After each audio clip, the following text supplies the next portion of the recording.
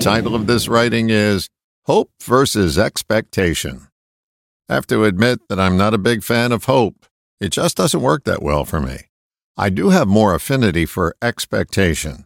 It seems to have more facts to back it up. I don't know where I first heard it, but I've used this question often. If you hope in one hand and spit in the other, which hand will fill up first? I guess you could say that the expectation of expectoration works better than hope. I'm not out to dash your hopes. I'm just laying the groundwork to consider expectations because they have a greater chance of happening. I've noticed that I've begun the last 5 paragraphs with some form of the pronoun I.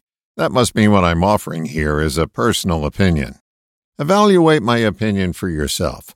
Look back on the times you hoped versus expected and see which one came through for you more often. My guess is expectation is the hands-down winner. Hope seems to come out when the odds are low. Expectation beats the odds more often.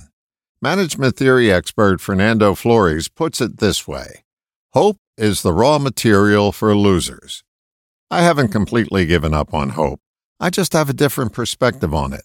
That perspective is this: hope doesn't contribute anything to the final outcome. It may make you feel better while you're waiting, which highlights the real and only benefit of hope that I see.